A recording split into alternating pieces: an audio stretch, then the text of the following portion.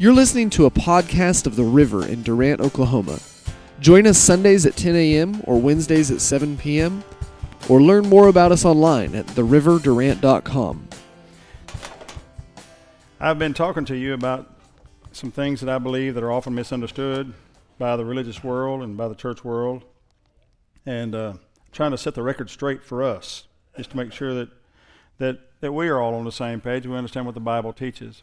And remember last week I talked to you about my grandson who, because of his tradition, would not take the chocolate milk because he didn't get to pour it. And he loves chocolate milk, but as soon as his grandmother poured it for him and stuck the lid on there and she did all the work, he just grabbed that chocolate milk and threw it on the floor because he couldn't get over his tradition. His tradition with me was that he pours the chocolate in. And so I find that if it goes that far back to a 3-year-old, not even quite 3 yet, if it goes that far back to a 2.5-year-old, then it must be that there's something innate in us naturally that makes us cling to our traditions, okay?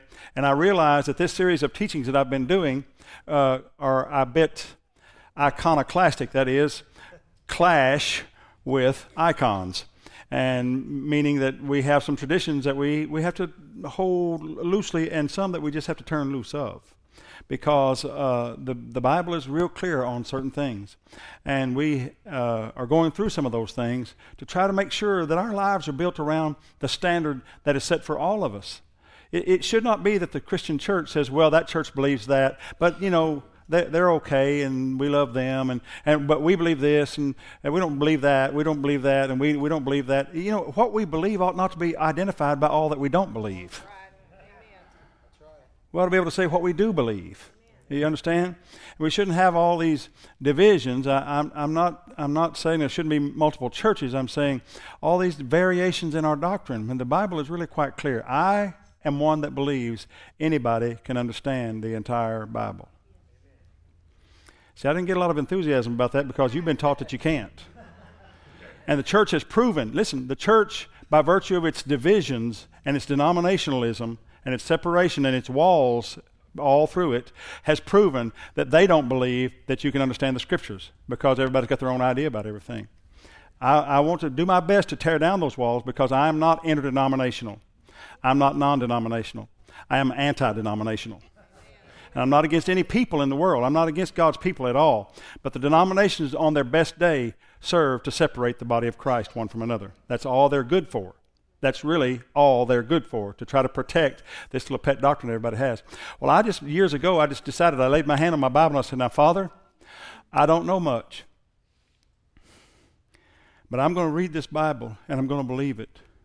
I'm going to understand it. I believe I can understand it. I believe this book you wrote it to me. They don't make owner's manuals, as Everett was saying. They don't make owner's manuals where the owner can't understand what it's saying. They make owner's manuals where the owner can understand what it's saying, so he knows how to operate his vehicle. Am I right, Everett? I'm from Thackerville, Oklahoma, and I can understand my owner's manual. I went to school at Thackerville High. I graduated from there, and that's the school that if you get an education, well, it's your own fault. And I got one. But I laid my hand on my Bible and I said, Father, I don't understand everything in here, but I believe I can. I believe you wrote this book to me. How many of you believe you have a Bible that you can understand? We can understand it thoroughly, but you need some guidance. God didn't make it that clear in the Scriptures that everybody can just understand by reading it. That's why he said in the church, apostles, prophets, evangelists, pastors, and teachers. And our primary job in the fivefold ministry of Jesus is to explain the Bible. That is our primary job, explain the Bible. One of my jobs is to provide an atmosphere here as a senior pastor here, Miss Ann and I, to provide a place where you can worship and have freedom. And we sing songs just in case you've got an inkling in there somewhere inside you that you want to dance. So we sing a song that says, I'm free to dance, glory to God. Now if you don't dance, that's your business. You're perfectly welcome not to dance. We don't say you got to dance. You're fine just sitting there with your hands folded if you want to. That's your business. That's between you. But you're free to dance. Yeah. And by the way, sometimes we have people here that just kind of lose their minds. We got one brother that sits here on the front row most of the time named Larry. Yeah. Larry will just lose his mind for Jesus.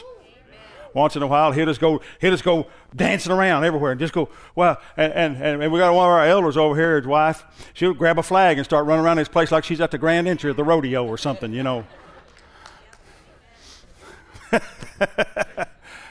But you understand, that's okay. You're free to do that. You're free to worship the Lord however you choose. But if you're one that likes to fold your hands, be careful that not to throw the chocolate milk in the floor when you see somebody else doing it. When you see somebody else breaking your tradition. When you see them running wild and go, dancing and having a good time. Because listen to me, you don't know what they've been through. You don't know that Larry, he has been through HELL with his health. And he just tickled pink to be alive and to be here in the presence of God. And when he shows up, he throws his body toward worship. He throws his whole body toward worship because he's just glad to be alive. You don't judge somebody because of how you think you don't know what's going on in their lives. You don't know why they need to worship. You don't know why they need to be expressive. Just let it be. And that's one of the reasons why we're here, to provide that kind of atmosphere so you can come with a community of faith and express your love to God. God loves it when his people come together and worship him together. But let me tell you, that's not my main job. My main job is to explain the Bible to you. Because I don't have a word from God except his word. Praise God. Except his word. Now when the gifts are flowing and the prophetic words out there, that's a word from God. Sure. The Lord gives me those and our elders flow in that, and that's what we're going to do tonight. Minister to you in the Spirit. Amen. We believe in that. We believe in the power of the Holy Ghost here.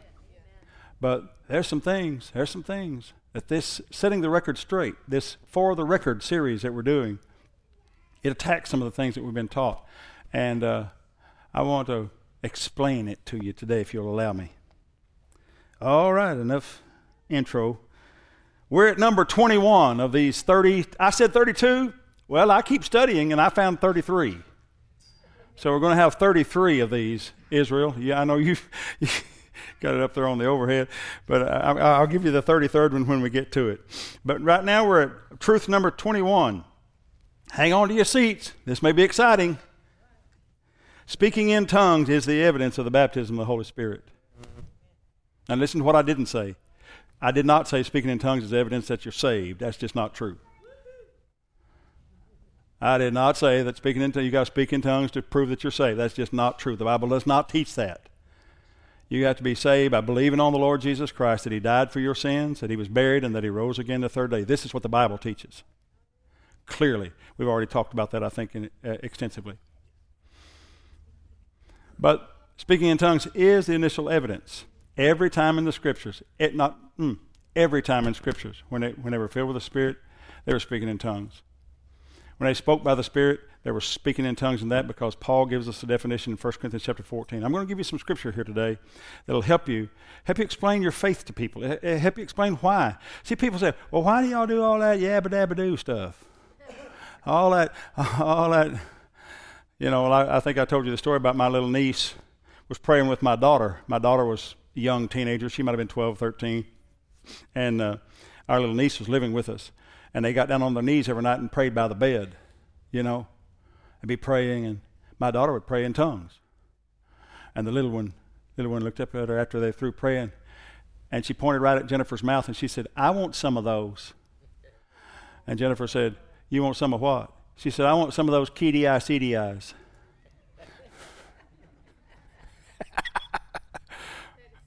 Isn't that wonderful? Isn't that holy cow? Yeah. It can be a strange thing. It can be a scary thing. Listen to me. If it scares you a little bit, trust me, it still scares me sometimes. I've been at this for 40-some years. I mean, it still scares me sometimes, what the Holy Ghost does. But he is never going to relinquish charge of the church to men. Where the Spirit of the Lord is liberty. Now the Lord is that Spirit. So the Holy Spirit is Lord of the church. Just like Jesus is King of kings and Lord of lords, the Holy Spirit is Lord of the church today. And if we don't allow him into our lives in powerful dimensions in new ways, well, then he can't really be Lord. He can only be friend. You understand that? He'll be your friend, but he really is the Lord. Amen. He's supposed to be in control. So Acts chapter 11. Let's go to Acts chapter 11. Let's get some authentication for what the preacher just said. I know I'm taking a risk here. The evidence of the baptism of the Holy Spirit. Not evidence that the Holy Spirit is in your life, but the evidence of a thing called the baptism of the Holy Spirit. Let's look. Acts chapter 11. And the Apostle Peter, after he gets back to Jerusalem from being at Cornelius' house, we've talked about Cornelius extensively. Who was Cornelius? First Gentile to get saved. That is the first uncircumcised, bacon-eating Gentile to get saved. Okay? He was the very first one that God poured His Spirit out upon and proved to Peter that what had happened in Cornelius' heart was faith had already taken place in his heart.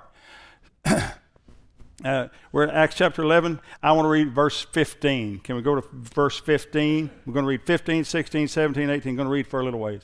All right? Here it goes. And as I began to speak, Peter tells the people back in Jerusalem, as I began to speak, speaking of, that is, his time at Cornelius' house, the Holy Ghost fell on them, on Cornelius and his house, as on us at the beginning. Then remembered I the word of the Lord, how that he said, John indeed baptized with water, but ye shall be baptized with the Holy Ghost. Baptized with the Holy Ghost, see, the baptism of the Holy Spirit. For as much then as God gave them the gift, the like gift as He did unto us who believed on the Lord Jesus Christ, what was I that I could withstand God? So this is something God was doing. And when they heard these things, they held their peace and glorified God, saying, Then hath God also to the Gentiles granted repentance unto life. So what he heard them do was, we've already read back in Acts chapter 10, he heard them speak in tongues. They spoke in tongues, you see, and that's about it.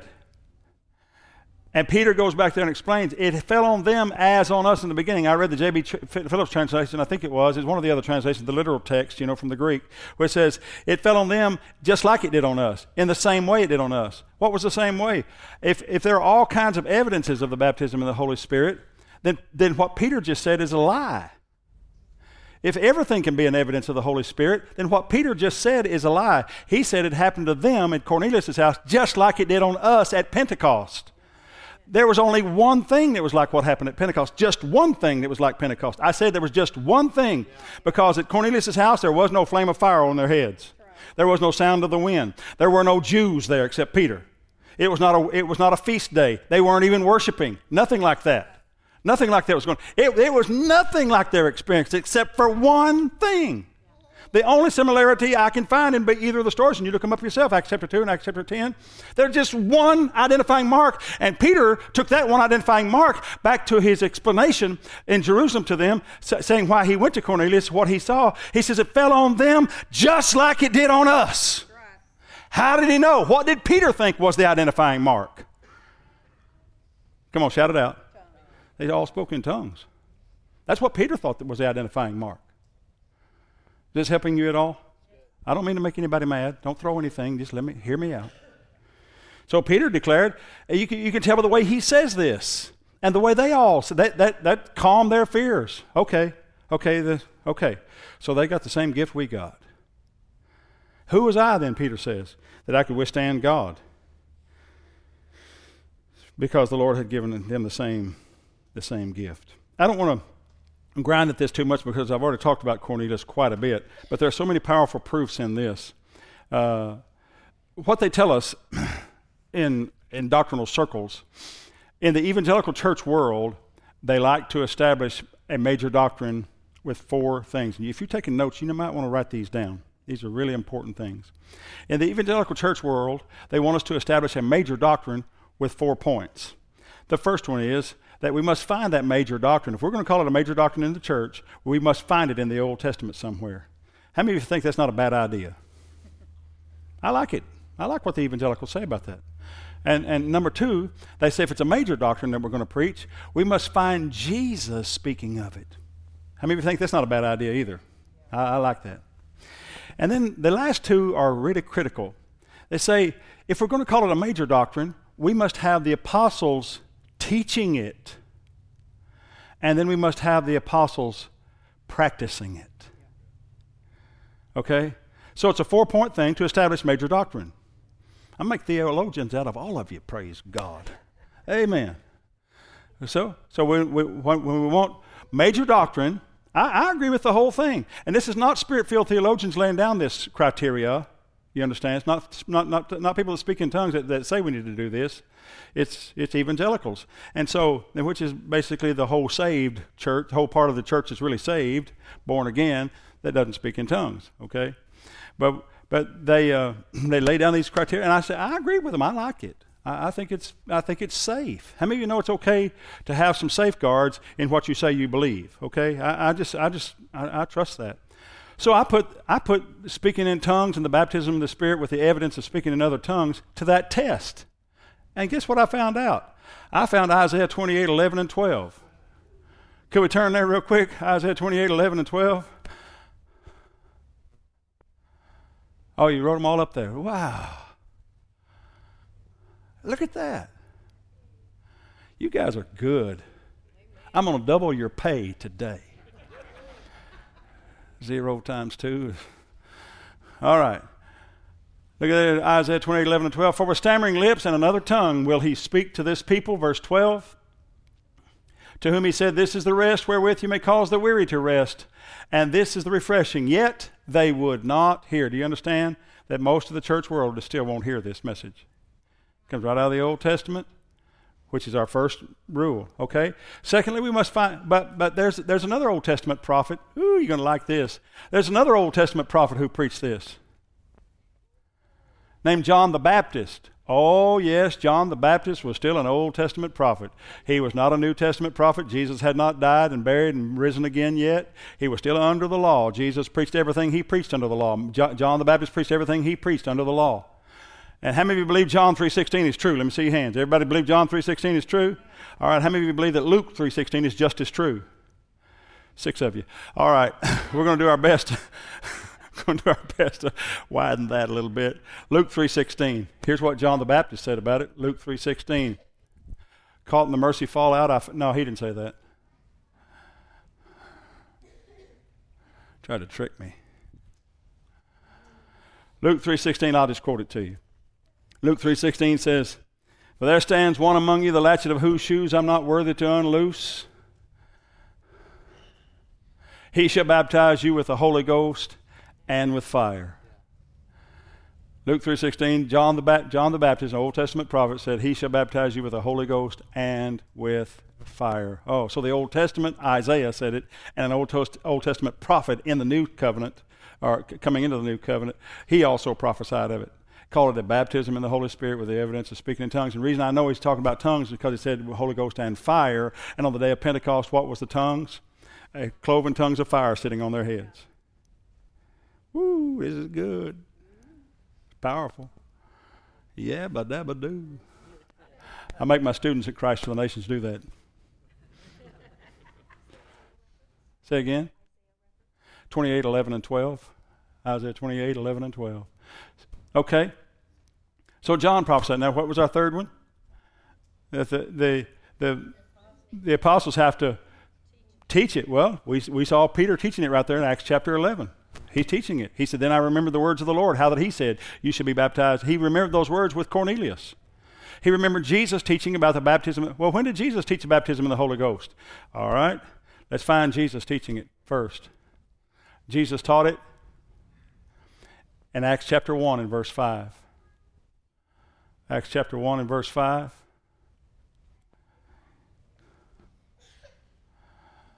Let's find Jesus teaching it. John truly baptized with water, but you shall be baptized with the Holy Ghost not many days from now. Wow, there it is. So we got the Old Testament twice. We got Jesus teaching it at least once here. We also have Jesus in Mark chapter 16 say they shall speak with new tongues, they shall cast out devils and so forth. But I'm not going to take you there. But then we found in apostolic teaching, the third one, okay? The third one, we had the Old Testament, Jesus, apostles teaching in Acts chapter 11. And the fourth one is, of course, Acts chapter 2. They all spoke in tongues. Everybody that was there spoke in tongues. Acts chapter 2. And when the day of Pentecost was fully come, they were all in one place with one accord. Suddenly there came from heaven a sound from heaven as of a rushing mighty wind, filled all the house where they were sitting. There appeared to them cloven tongues as of fire, and sat upon each of them, and they were all filled with the Holy Ghost, and began to speak with other tongues as the Spirit gave them utterance. Did you notice I had that memorized? They pay me to do this. Amen.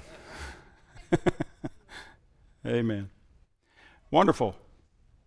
So, there it is in Scripture. It's not something that we fancy ourselves because, well, our church is a tongue-talking church. We're not like that at all. We don't do this for appeal, let me tell you that. We don't all speak in tongues to make us different or to try to appeal some way. Usually it hurts people's feelings and they don't like it. You understand? If we were doing this for appeal, well, we'd be in the wrong business. I'm just telling you that. But we find in the Scriptures, as I said in the beginning, we do our best to order our lives according to what the Scriptures teach, not what we heard somebody say. Usually when I teach things like this, I'll have somebody come up and say, well, brother, did you ever read what Dr. So-and-so said about that? Does Dr. So-and-so speak in tongues? Well, no. Oh, no, I hadn't read it and I'm not going to. Don't buy me the book. I only let certain amounts of garbage go in when I watch Fox News. I just a certain amount of garbage goes in. That's all I can handle. The other is not garbage. The other is sewage. Okay?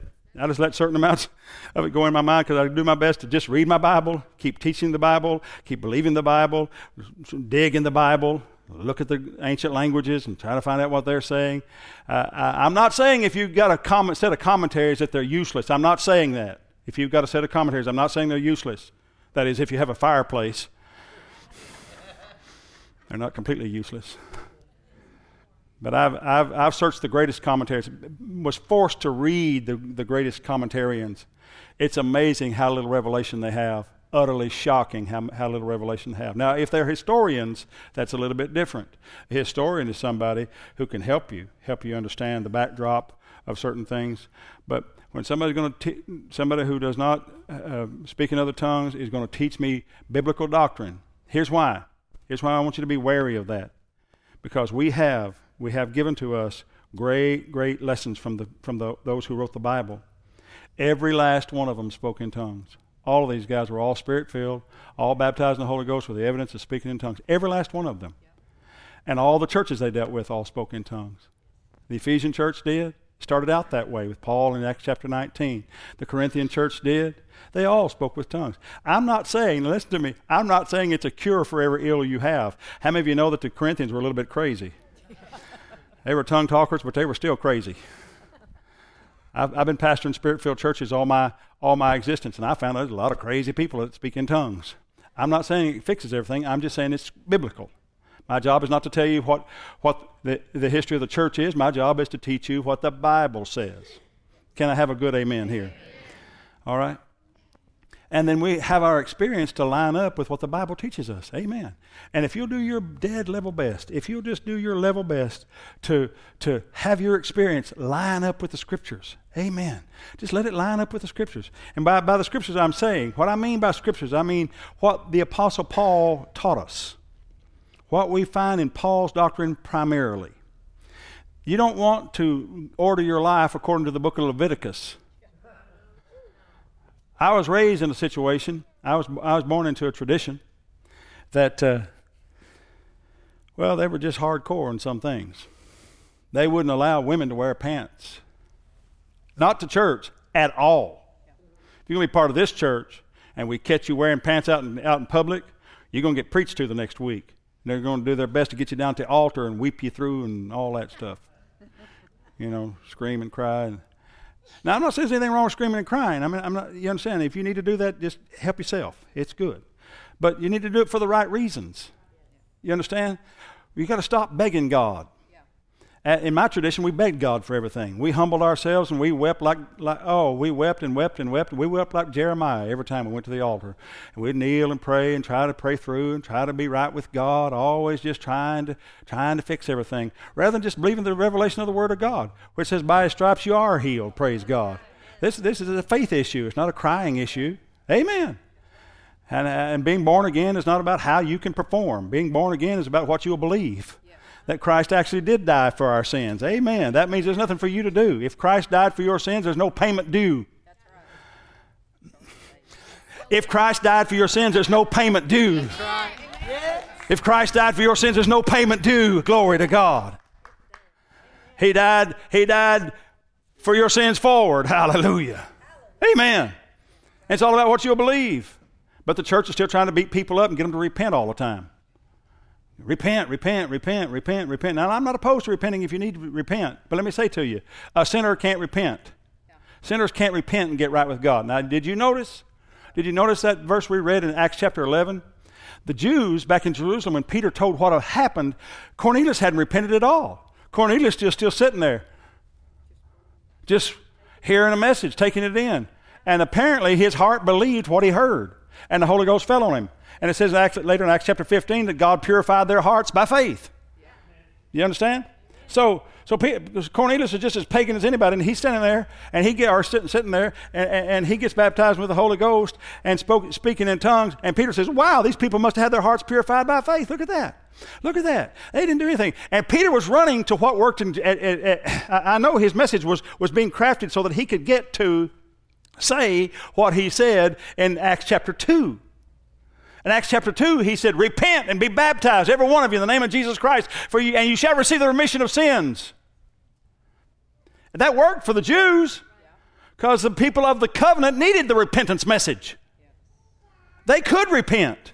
They could change the way they think. But a sinner, a hardcore Gentile, can't repent. What's he going to change? What good is it going to do for him to change his mind? He's got to be born all over again on the inside. Changing your mind doesn't do anything about that. You just become a Mormon that way. I don't mean to offend anybody. I'm just saying you just become a cultist that way. Change the way you think. That's all the word repent means, by the way. We believe that you got to be born again because the Bible teaches that. Jesus said you can't enter the kingdom unless you're born all over again. And that's a work done by the Spirit.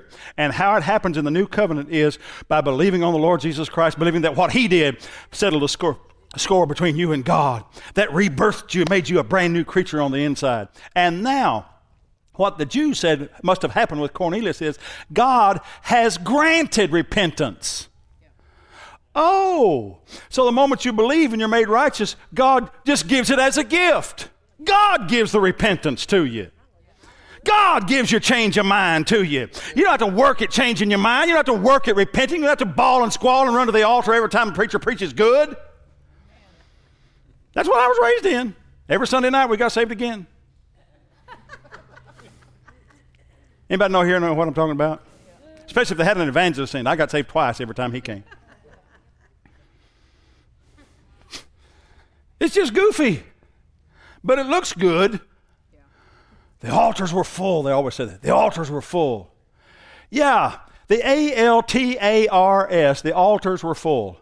But what I want to know is, was there any ALTER being done? Yeah. Yeah. Was there any alterations taking place in their lives? Because everything is just a religious exercise until faith steps up to the center stage and says, I believe Jesus died for my sins. I believe Christ rose again from the dead. Praise God. After he was buried for 3 days. Amen. I believe the gospel. That's the real gospel. What's the real one? It's the real one. There's a whole bunch of them out there, but that's the real one. Paul said that's what the real one was. He died for our sins. Come on, can I have a good amen in this house? Amen. This is good preaching. Holler, you're doing good. I don't care if they like it. I'm with you.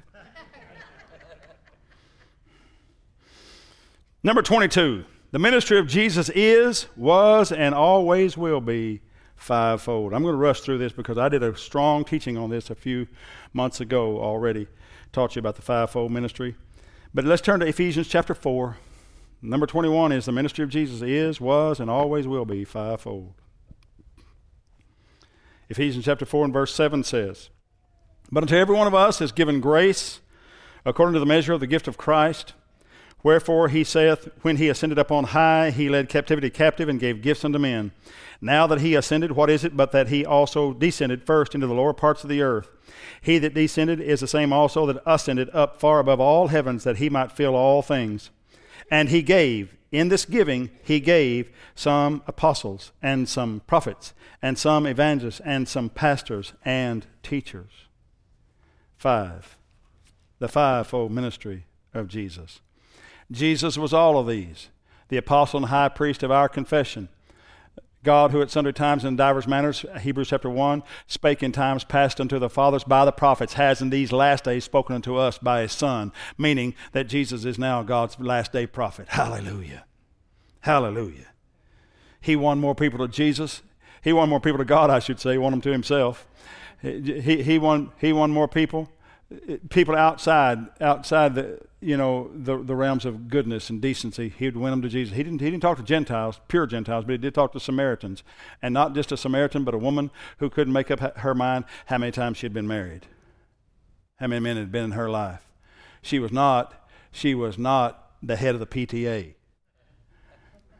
That's why she had to draw water up in the middle of the day, the heat of the day, because the other women didn't want her around her.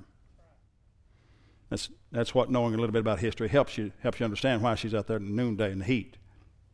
Okay? Jesus was an evangelist, won her. He's the great shepherd, the pastor, that's what the word means. Poimen means to feed. It also can be translated pastor or shepherd. And then teachers. He ran by the name of rabbi or master. They've translated rabbi or master. He was the teacher. Okay? So that's who Jesus is. And he gives his church the fivefold ministry as an expression of himself. I don't know if you all are aware, most of you are aware of this. Our elders know this is how Miss Ann and I operate. In our giftings, my gifting is more apostolic than it is pastoral. I am technically the senior pastor of this church, but I operate more in an apostolic way. As you know, I have about 20 churches and about 10 other ministries besides those 20 churches that I give oversight to, and these people look to me for leadership. And I teach at Christ for the Nations and all such as that. But that's my apostolic role. That's what my real calling is. Miss Ann, on the other hand, she's a called pastor. She's a called, anointed pastor. You know, I'm just going to clue you in. If you want to get a hold of us, if you call my number, I might call you back. I might. But probably not, unless you call me 2 or 3 times or 4 in a row, and I say, okay, this is really important, I better take it. Because I have to prioritize, because I get so many phone calls. You can't even imagine the texts and phone calls and things that I get. It's ridiculous. I just have to prioritize. But if you call Miss Ann, she's going to pick up that phone right then, right now. And if she can't, she's going to call you right back, and she's going to be praying for you all the time. Because if you call her, she knows you probably got some issue or some trouble or something. She's the prayingest woman I've ever known. And God just uses her amazingly. She loves you. She cares about you deeply, because she, in her heart, really is your pastor. Everybody understand that? Everybody get that? And I'm going to talk about the ministry, the fivefold ministry, being open to women later. It's one of the things I think has to be set straight in the church. Amen. We're going to talk about it. It's one of the big things that we talk about in this teaching. I'm going to spare you any more of that number 22, and let's move on to number 23. All the New Testament writers spoke in tongues. I'm going to take a little time with this, but not much, because I've already said it. Number 23. It's understood that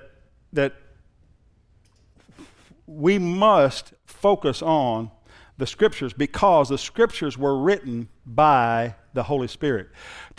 Would you, up there, young'un, turn to 2 Timothy chapter 3. We're going to read verses 16 and 17. Is that Whitney?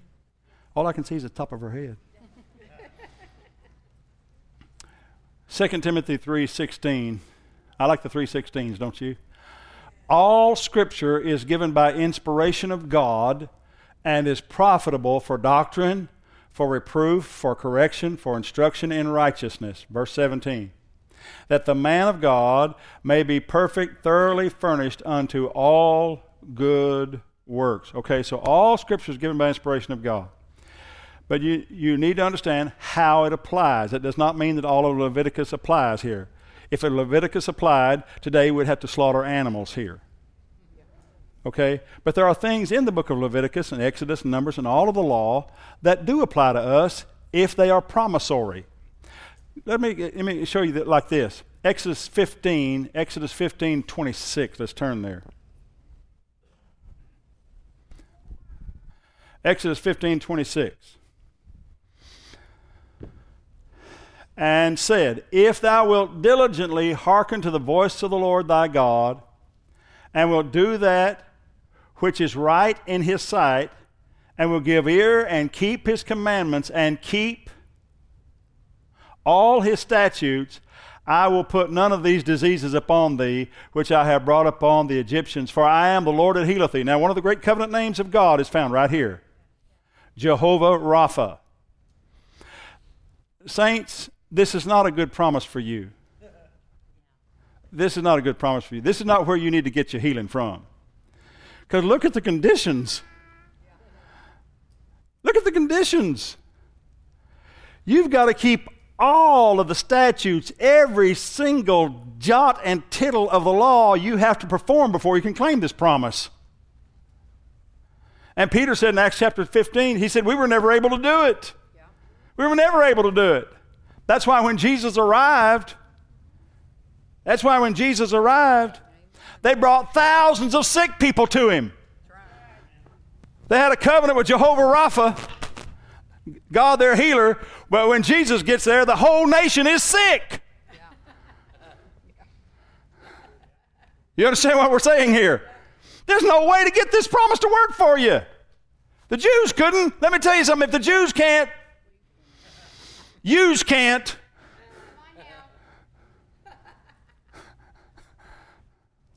I like seafood too much. Whew. I like catfish too much. Y'all know I like bacon. There's no way for us to no way for us to do this. Don't be claiming this promise. Just claim that by his stripes I am healed, praise God.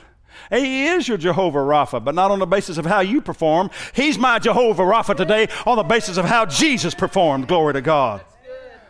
The gospel made all the difference. It's all about what Christ did. Not about me performing so I can get something from God. It's about me believing that Jesus paid a terrible price so I could have everything God ever promised anybody. Amen. But you don't know, if you don't know that the promises are yours, you won't use your faith. And faith is the key activator for everything that God ever promised. You found the promise, and then you say, this is mine not on the basis of how I perform, but this is mine on the basis of how Jesus performed for me. I claim my healing Jehovah Rapha is my God. Amen. Glory to God. And all these statutes have already been fulfilled on my behalf because of Jesus. All these laws, all these things. And God will never put another disease on me. Praise God. God will never put another disease on me. God will never put a disease on me because Jesus took all my diseases at the same time he was taking all of my sin. Come on, somebody say amen. This is good stuff out here. Number 24. Righteousness comes by faith only. Righteousness comes by faith only. Let's turn to Romans chapter 4 and verse 3. Romans 4:3. We're going to read, 6 verses or so. Romans 4:3. Paul has the most startling revelation here.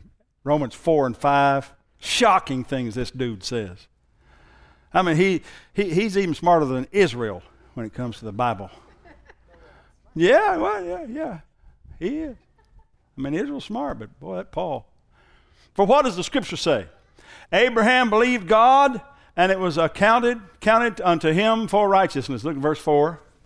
Now to him that works is the reward not reckoned of grace. If you're working for it, you can't say that you got your reward by grace, but of debt. If you're working for it, you have to say, I got it because I was owed it. That's what that's saying. I worked for it, so I don't need no grace. I just want my pay. That's what that verse says. Next verse.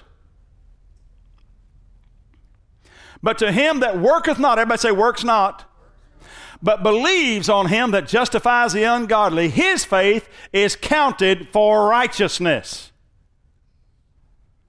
Whew. Works not, his faith is counted for righteousness. Verse 6. Even as David also describes the blessedness of the man unto whom God imputeth righteousness without works. Everybody say righteousness without works. Come on, act like you mean it. Righteousness without works. All right. Verse 8. Oh, saying, blessed are they whose iniquities are forgiven and whose sins are covered. Next. Blessed is the man to whom the Lord will not impute sin. Let me say something. Whoa, don't move. Blessed is the man to whom the Lord will not impute sin. The only way in the Old Testament that the Lord won't impute sin to somebody is if they don't commit sin. The only way in the Old Testament for this to be true, for God not to impute it, was if you didn't do it. But look who he says is saying this. David's saying it. Oh, pardon me. I read his story. He did it. I read his story. He did it. But he didn't die, did he? Adulterers died. He didn't die, did he? He paid a high price. His son died, but he didn't die. He didn't die. He didn't die for murdering Uriah. He didn't die for sleeping with his wife. He didn't die. He didn't die for numbering the people even, which God told him, if you do that, I'm going to kill you. He didn't. He knew something about it. Somehow God stepped outside of the law to deal with David. I wonder if that's because that he's showing about when the Gentiles come in, he's going to step outside of the law to deal with us. Because whatever David was, he was quick to repent and use his faith to believe that God had raised him up. He kept believing, I'm God's anointed. Come on, you ought to tell two people at least, I am anointed by God. You are the tabernacle of David. And the only way this makes any sense, blessed is the man to whom the Lord will not impute sin, is that he's blessed if he's done sin, if he's committed sins, but God won't impute them to him. He imputes them to somebody else. What God did for David was he laid David's sin on Jesus in advance of Jesus coming, because Christ was already slain before the foundation of the world. God knew that blood was going to kick in one day and pay for David's sin. So God just retroactively made it work right then for him because of his faith. Ooh, he'll do big stuff for you if you'll believe him. Glory to God. And righteousness just comes one way, by faith only. Amen. Can I have a good amen? Oh, I love that. Well, I'd like to preach for about an hour and a half on that, but I'm going to move along. I want to get to number 25, and I'm almost finished. Can you give me just 10 more minutes? Who'll give me 10? 10, 20, 30, 40, 50. Number 25. Women can do anything in ministry. Amen. I got 2 female amens. Praise God. That's encouragement enough.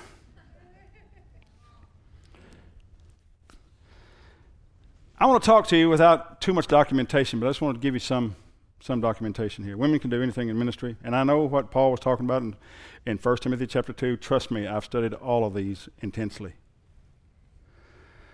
I see what Paul said in 1 Timothy chapter 2 about I suffer not a woman to teach and so forth. That has to have some kind of cultural edge to it, since Timothy was the pastor, the overseer of the Ephesian church. And the church at Ephesus, remember, was crazy about the goddess Diana. Female deity worship.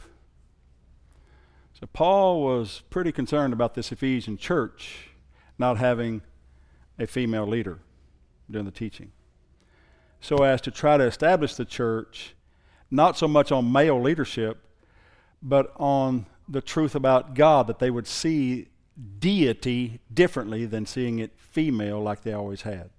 Everybody understand what I'm saying here? The reason I know he had to be talking to him in a cultural sense, and this is how you learn to interpret the Bible, is because Paul himself had numerous women helpers who preached for him, who carried his letters. Phoebe carried the letter of Romans.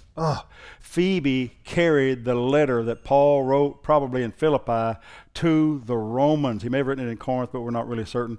But she carried that letter to the most important letter he wrote probably. He put it in the hands of a woman who went to Rome, the capital city of the universe at the time.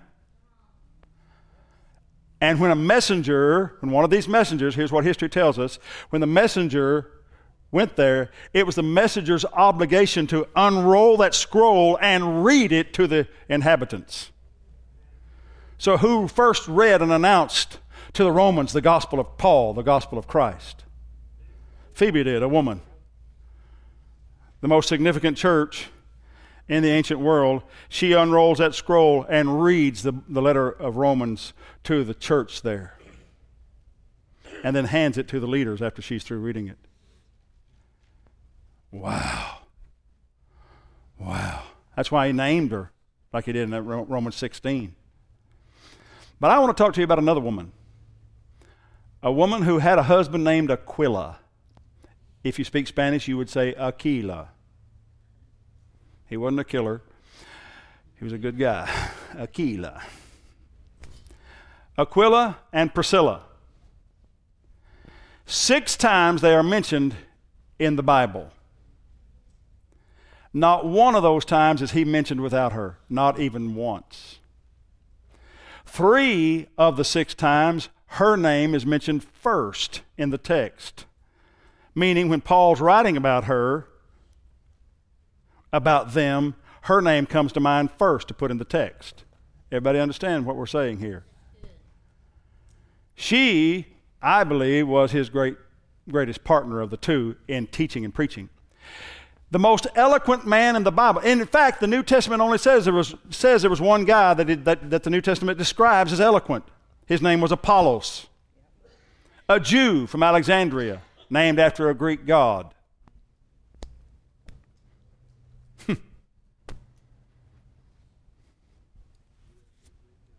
A Jew named after a Greek god, Apollos. Follow me. She and her husband find him. They sit him down and straighten out his doctrine concerning Jesus. He was messed up a little bit. At least he was lacking some revelation. You can find the story in Acts chapter 18. Wow. She straightened out the most eloquent guy. It said he's mighty in Scripture, but Priscilla straightened him out. Wow. Where'd she get all this? Who is she? Now listen, I know what you're thinking, but it says Aquila too. Yeah, I know it says Aquila too. But in that day, 2,000 years ago, it's just kind of unheard of that women were that strong. But God's saying something. He anointed this woman in a powerful way. In that day, they're not going to name her without him if she's married. I say Aquila was probably getting honorable mention. I'm not trying to take anything away from him. I'm just saying he's never mentioned without her. I was told somebody this story one time, and they said, well, she's just getting honorable mention because she traveled with him. I said, okay, then that means you can tell me Peter's wife's name. Because she traveled with him. Tell me Peter's wife's name. The great Peter? The great apostle Peter, the walk on water, drop them dead in their tracks Peter? If Priscilla's getting honorable mention, tell me Peter's wife's name. I don't know it. Then it ain't honorable mention she's getting. Somebody's getting honorable mention here, but it's not her. Am I helping you at all? Take your Bible and turn to the book of Hebrews. Chapter 1, verse 1. Hebrews chapter 1 and verse 1. Am I explaining the Bible good enough to you today, darling? Do I need to slow down or speed up or anything? No? Oh, okay. Hebrews chapter 1, we're talking about women in ministry. Hebrews chapter 1 and verse 1. God. That's why we know Paul didn't write this. All I got to do is read the first word of the book of Hebrews and I know Paul didn't write it. You understand that? Every letter Paul wrote starts with the same word. Anybody know what word it starts with? Paul! He wants you to know right up front who's writing this letter. He ain't ashamed. He ain't scared. He's not afraid to tell you who's writing this. In fact, it's common knowledge in the ancient world that if you want your letter authenticated, you put your name to it. You put your name to it. Well, and there are other proofs. I could take time and show you lots of other proofs why we know Paul did not write this. However, it's so Pauline. It's so Paul-like. It sounds like something he would do. If he's writing to the Hebrews, it sounds just like something Paul would tell them. It's so crazy. We want to say, this had to be Paul. This just has to be Paul. But it ain't Paul. We know it's not Paul. Chapter 2, he says that we know the gospel, we know about the Lord Jesus Christ, we believe in all this because all the miracles and those who went before us told us these things. Well, that's not Paul. Paul always acted like he didn't care who Peter, James, and John were. He said, I don't know, they were somebody. Actually, read Galatians chapter 2, how he talks about it. He said they seemed to be pillars or something, I don't know, but whatever they were doesn't make any difference to me. What? He talked like Peter, James, and John like they were the janitors. He does. Almost no respect for them at all. Yeah, they were big shots of some kind. Didn't matter to me. He said, in fact, they never taught me anything. That's what Paul says. They never taught me anything nor added anything to me. He said, the revelation I got straight from Jesus. Paul did not say that, and he could not have written Hebrews. He calls Timothy, Hebrews chapter 13 calls Timothy our brother. Paul would never call Timothy his brother. He said, my son, every time he refers to Timothy. You following me yet? Lots of reasons why Paul didn't write the book of Hebrews. But it sure sounds like him otherwise. Doctrinally, it's him. Who knew Paul so well? All you got to do is read Acts chapter 17, 18, 19. You're going to see who knew Paul well, who traveled with him, who was with him all the time through a certain period of time, who he set in place in really strategic moments. He set them at Ephesians to oversee, or in Ephesus to oversee the Ephesian church before he did Timothy. Who did he pour into? Who knew Paul's doctrine like that? And who was a bit shy about putting a name to this book of Hebrews? Why not the most eloquent man? Well, there are three candidates. There are three good candidates. And here they are. You ready for the good candidates that theologians bat around? Barnabas. Pardon me, Barnabas didn't have that kind of revelation. All you got to do is read Acts chapter 2. Paul said, Galatians chapter 2, Paul said Barnabas backslid. He said he played a hypocrite and started acting just like Peter and them about the Jews. He didn't have this revelation. He's a good man, but he didn't have that revelation. Secondly, they say, then Timothy. No, Timothy's in the book, talked about in the book, said our brother Timothy will soon be released to you. Pardon me, Timothy's not going to lie, act like he's not him. And the third one is Apollos. Well, who wouldn't, if he's the most eloquent speaker in all the land and he's Jewish, if you're Apollos and you want this letter to be believed, why wouldn't you attach your name to it? There's no reason for him not to stick his name on it. Loved by millions of people, thousands, hundreds of thousands of people at least, loved Apollos. One of the most beloved men in the Bible. Mighty in scriptures. Why would he not put his name to it? The only thing I can figure out is he didn't write it. But somebody who knew Paul's doctrine intimately and powerfully, who had a real good reason not to put her name on this book. You may like me, you may not, but I'm going to tell you, I'm fully and thoroughly convinced that Priscilla wrote the book of Hebrews. Well, they didn't throw one tomato, did they? Didn't throw anything at me. People are always asking, in my circles, who wrote the book of Hebrews? I usually just say, well, I got a pretty good idea, but you won't like it. I got a pretty good idea. And she was Jewish too, by the way. All the scripture written by Jews. The historical church is flat out wrong about Luke. Luke was a Jew. Absolutely. The scriptures do not come through anybody else. What advantage then has the Jew? Much every way. First of all, that the oracles of God were entrusted to them. All Jews that wrote the Bible.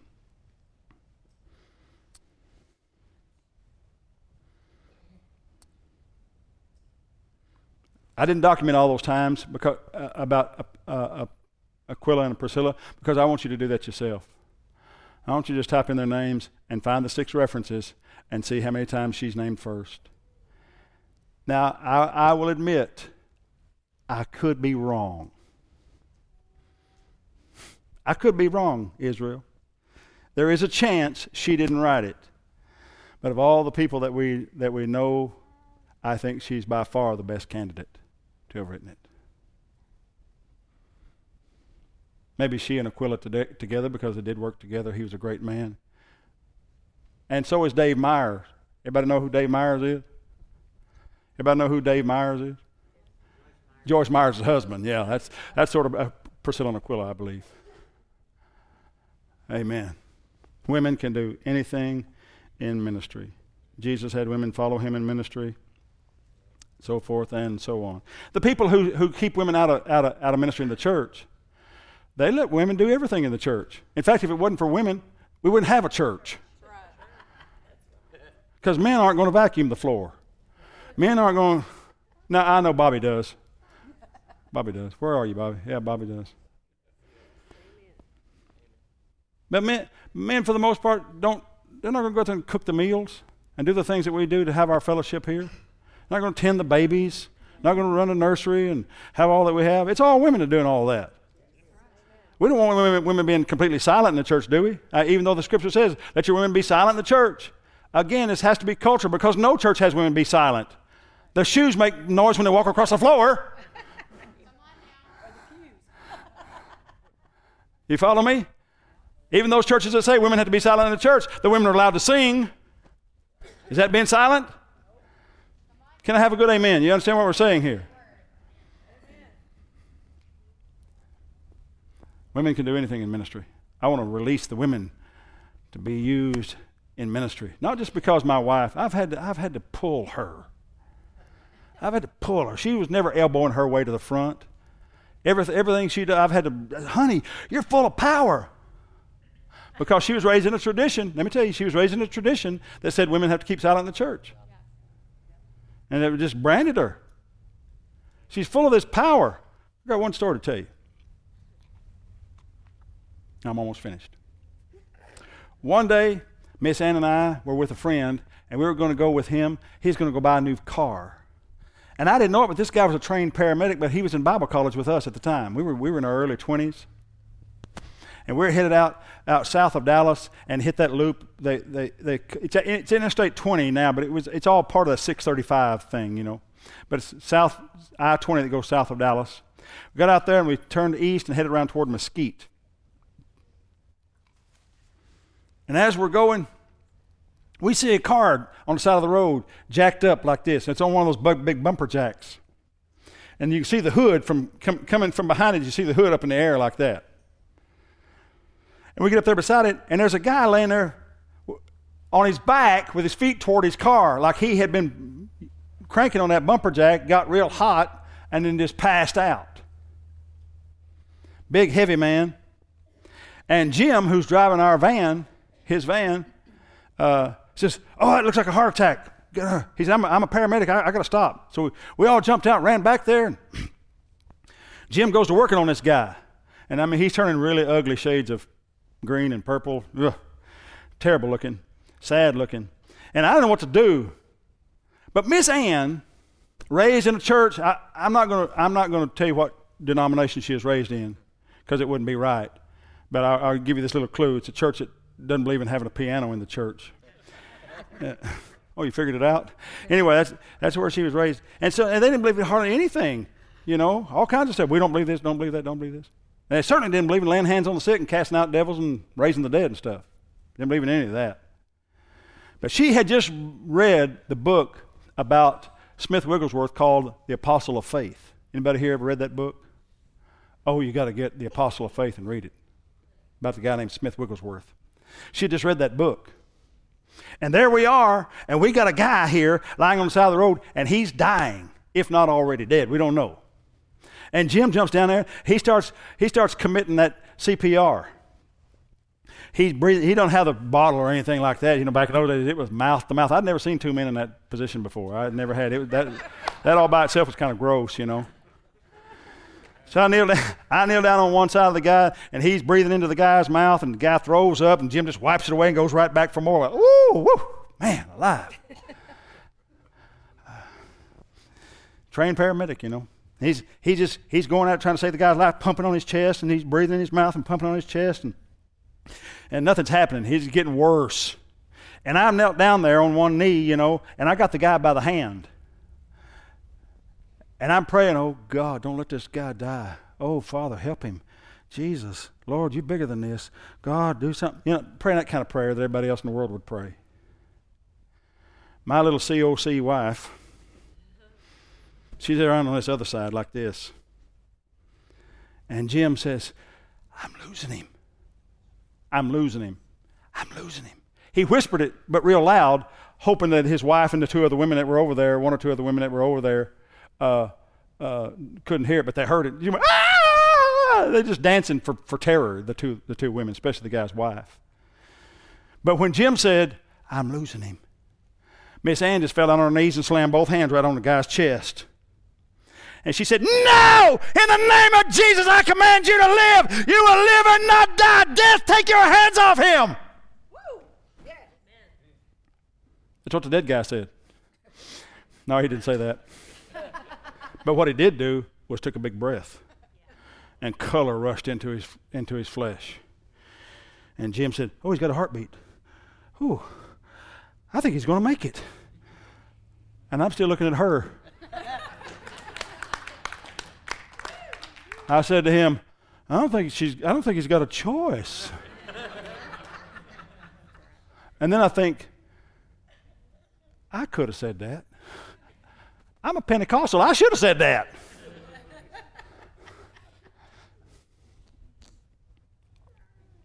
Asked that guy who was dying. And about that time, an ambulance arrived and took him off. And as far as we know, he survived because Jim said, it looks like he's going to make it now. Had a regular heartbeat.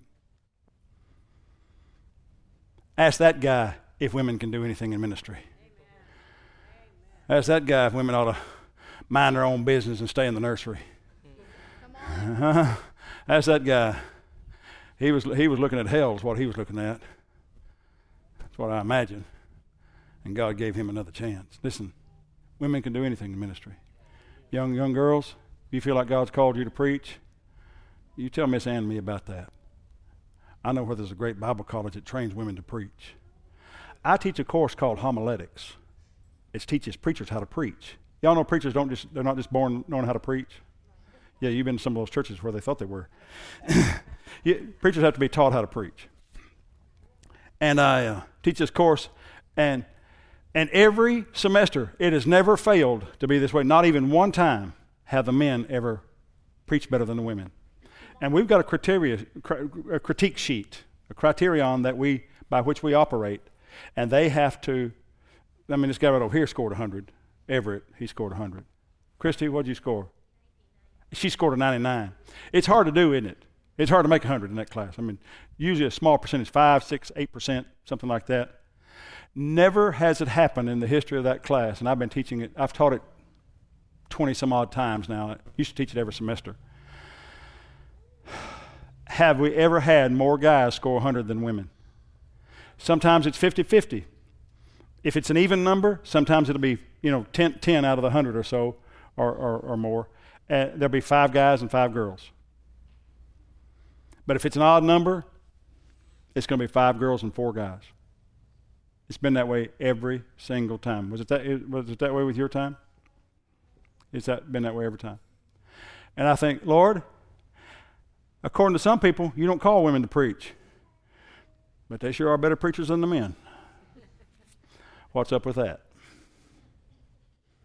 What's up with that? You give them the skills, but don't let them do it. That's just nonsense. That is just nonsense. By the way, in a few weeks, you're going to hear Miss Ann preach again. I talked her into it. Come on, amen, amen. She's a fine little preacher.